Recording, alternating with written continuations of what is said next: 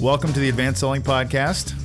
I'm Brian Neal. Hi, Brian. I'm Bill Caskey. And it is still colder than a monkey's you-know-what here. We're in Indianapolis, Indiana, and we've had the worst winter ever, right? It's the worst ever. It's the worst ever. It's and now, it used to be we'd get 2 to 5 inches of snow. Now it's been reduced to we're going to get 1/4 of an inch of ice. It is. I mean, it's down to where ice is measured in inches. So I know there's a lot of weird weather going on around the world. That's a different podcast. But we're here to talk about sales today, right? So if we sound a little grumpy, that's why. Because we've been holed up in our houses since November. We've got that sad disease. We do. Seasonal affective disorder. Seasonal affective disorder. We have that. We need, if someone would send us some sun lamps that we could put here in the studio to cheer us up, we would love that. That would be fantastic.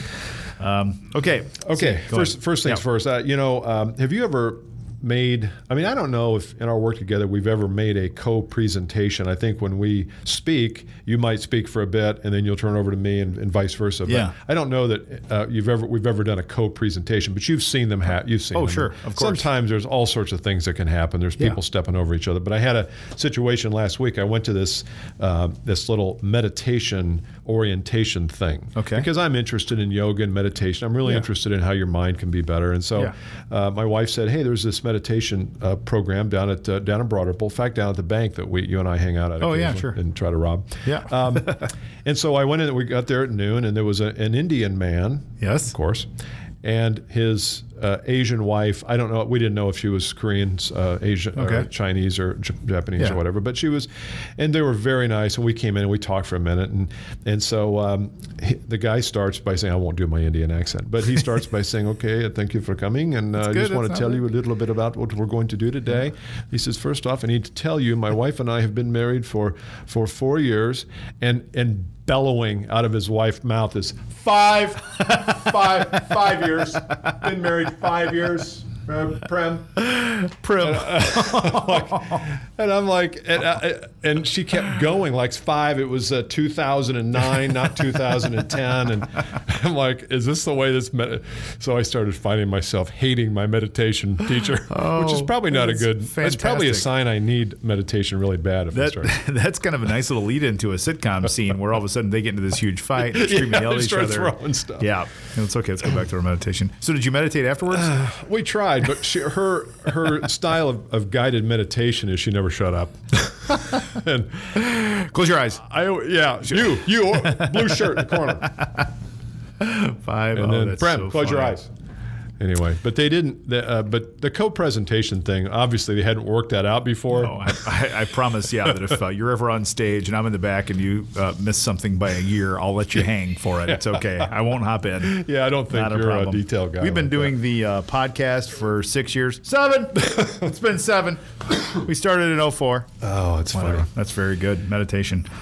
There's a saying, we teach best what we most need to learn. And maybe that's what she's doing, right? We teach best what we most need to learn. I think it's by my man Richard Bach. Okay, Author Richard Bach, John Lindsay. Sure, I think that's in the book Illusions. Yeah. Anyway, it was funny. Okay. Yep. Mailbag time. Yeah. We're going to the LinkedIn group. We're close to 2,000. We're really close. By this time, we have to be very close. Got to be there. So if you haven't joined the LinkedIn group, by all means, do so. Really is a good group. Things there. Really is good. There's a lot of good, just a lot of good content that goes back and forth to people. Absolutely. People ask really good questions and they get really good answers. Yep. And I'm before I forget too, I'm heading over to England again. Our LinkedIn people, if you have not aware yet, I'll be there March the 12th. We'll have another LinkedIn Advanced Selling Podcast meetup at the Hotel Sofitel, London Heathrow, on March the 12th, 6 p.m. London time. I'll be the guy sitting at the bar looking like he doesn't know anybody. That'd be me. That'd be you, looking American. All right, looking very, very American with my white tennis shoes and white and your hipster scarf. My hipster scarf. Yes, that will be me for sure. Okay, we're doing mailbags. Yep. We got some things we stole right from the LinkedIn group, some questions that were asked there. A couple we had chimed in on, maybe 1 or 2 that we haven't. We're going to go through a couple of these and see where these take us. So you want to start off with our... Well, I think with the first one we're going to talk about is someone had a question about the best practices of an introductory call. Yes. And we're presuming this is a phone call.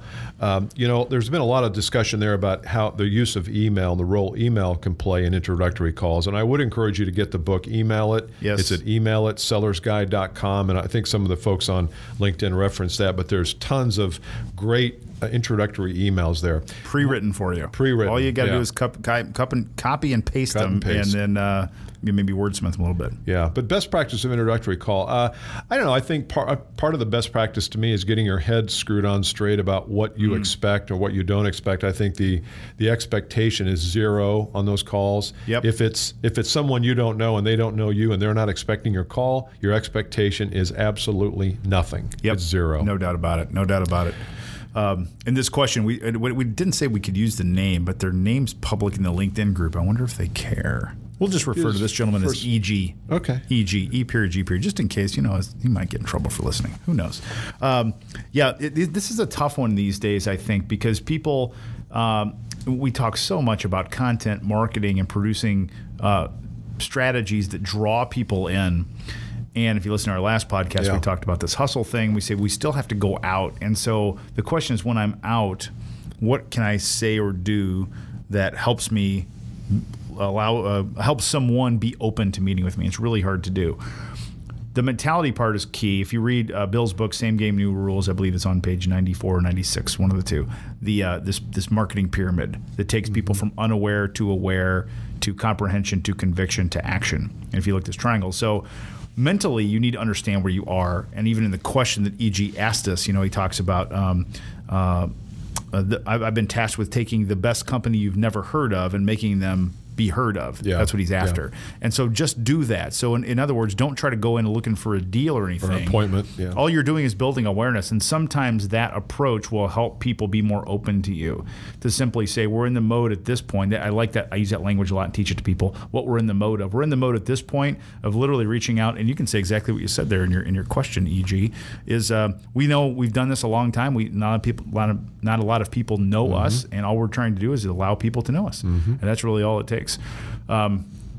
Some people can always go, well, send me something, or they'll get it on the internet. There needs to be some value in meeting with you, and that's something you need to kind of tune into too. So. But I think you're right. I think with introductory calls, we have a tendency sometimes to vault over the like you said, the pillars there, to vault right from unaware to action. Yeah, totally. And that's just not the way human beings make decisions, unless they have gone through the process in their own mind. But if they're not expecting your call, they haven't. So yes, maybe even it's a call to say, you don't know me, let me tell you who I am, and this is not a sales call. I just wanted to introduce myself, and I've got a little packet I'd like to send you, and if you see anything in the packet that makes sense, then let's talk. I mean, it could be something really simple like that. Yeah, absolutely. You can also talk about grounding yourself in your own philosophy. So when you meet someone, to say, look, I'm in the mode of doing a couple things. Number one, just making people aware of what I do now in my company and what we do. Also, though, I'm also always open to making connections. I believe wholeheartedly in the idea that all boats in the harbor can rise up together. And so if there are things that you talk about or say to me in the course of our conversation that I think I can be helpful with, whether or not they relate to what I do for a living, I'm going to certainly try to work hard to either make a connection for you, an introduction if I can. Yeah. So you ground yourself in a philosophy, and you have to be that way. You can't just say that, you have to be that. Again, I think your odds go up that it's less threatening to meet with you. Yeah, I don't think they're going to get a sales pitch, something like that. All right. Anything else on introductory calls? No, it's a tough one. Beat that horse. Yeah, I like the idea, but the email at book's probably the best advice you gave there, because I think we have some really good emails, and I say good from the standpoint of good that they'll get a response. Yeah. They're very. They just have some good stats behind them as far as getting people meetings, and so just dig in there, you'll see there. Yeah, it's good. Second one was newbies. Was it for newbies? Yeah. I'm assuming that means newbie as in sales, haven't been in sales for a while. Advice for newbies in sales? We've done some podcasts on that in the past. So you might go to advancedsellingpodcast.com and search on that term, or search on new in sales. And I think we've done some podcasts. But what's a tip that you would have right off the bat of something you would give to a new salesperson? Yeah, there's so many things you want to tell someone that's new. So the first thing is you have to be patient with yourself. Be patient. There's so much pressure in sales, and when you show up, it's not like you're being see, we have so many international listeners. I can't really use a football analogy, can I? American football? Can I use that? Not really. I don't know. What's the lesson? Oftentimes they'll bring in a quarterback. So in American football, that's kind of like the main guy who kind of runs the offense when your team has the ball. And they'll bring them in as a rookie right out of college And they'll say, we're going to give you 2, 3, 4 years to figure everything out, get used to the NFL before you're a starter. So baked into the cake, they know they're going to grow into it. When you're in sales, it's not like we're going to, you can just work the territory for 3 or 4 years before you really have to do anything. The expectation is the same, I think, oftentimes for the newbie as it is for the veteran in the territory. Basically, the territory has an expectation. Yeah. There's a little, little room to run, but it's not very much. And so be sure that you have some patience around that pressure in your own mind. You don't beat yourself up too much. That's one little inner game tip. So I think one of the next books I'd like to write is Don't Make Another Sales Call Until... Book alert. Book alert. I love it. Don't make another sales call. And I think this goes for if you're in a slump, if you are new in sales, love it. Maybe if you're just things aren't going right, well, I guess that would be slump, is don't make another sales call until A, you are crystal clear on the message that you have crafted. That's beautiful. And don't go out, because if you go out and just start winging it with message, yes. and people start to say no, you're going to get discouraged. Yep. And then you're going to try harder. They're going to make more calls. And it had nothing to do with how many calls you made. It had to do with how you conveyed the value that you bring. Yep. So that's number one, get clear on that. Number two is get clear on your personal story. Because when you're starting out, let's say you're 30 or less, it's not like you have a bunch of gray and white hair like I do, where I walk into a room and people say, well, he might look kind of odd, but at least he has enough knowledge there. Say, yeah. But I think you have to work on your own story. And your story, I was telling you, I gave a talk at a university here close by, and it was to a group of sophomores, juniors, and seniors, and it was for a January term thing called career pathing, and it was for these students who wanted to learn, what do I need to be doing now to get ready for my career? Right. And one of the things I said is, I said, you need to develop and work on your story so that when you sit down with a prospective employer and they say, well, Brian, tell me about you, you don't just say, well, I graduated from Indiana University, I'm 23 years old, and I was a Sigma Chi, and Beta. You say, well, the best way I can describe me is to tell you a very quick story when I was 12 years old. Yep. And you tell that story. And I said, every one of you in here has a story. And I reached the lady there. I said, what do you major in? And she goes, music. And I said, why music? She goes, because when I was 3 years old, I gave a concert to my parents. Did I tell you this? No. Did I tell you this story? It's genius. I gave a concert to my parents, and they clapped, and I knew that that's what I wanted to do for the rest of my life. Right. And she was 3 or 4 years old, and I said, beautiful. I don't remember, remember earlier than 28. 16. So, but we all have a story, and I think, so you get your message right, meaning great. what's the company, get your story right, and there are some other things too, but I think we rush people out in the field too quickly before we say, let's make sure you're ready, because it is tough in the field for a young person. It really is. That's great advice for sales managers too, to hear. We do that. We're guilty, aren't we? We're guilty of pushing someone out to the wolves way too quickly. They'll learn it. Yeah, they'll figure it out. Well, that's how I did it. Yeah. That's how I did it. No one told me. They gave me a phone book and a phone and said, here, knock yourself out, pal. Smoke up, Johnny. Right? That's bad. Yeah. That's really good. Here's a newbie tip that's hard for people. And I just had this happen this morning in a training class, so I think it's kind of fresh in my mind. I know you've had this experience a bazillion times over the years, Bill. You don't be afraid to practice. Don't be afraid to practice. So many new people are so fearful of being seen as inadequate or looking stupid or sounding stupid or saying something wrong that they're going to get in trouble, that they're not okay practicing. And there is no better tool than the recorder, which all of us have these days on our digital phones, that's right, to record what you sound like when you talk to another human being about what you do for a living in your sales role.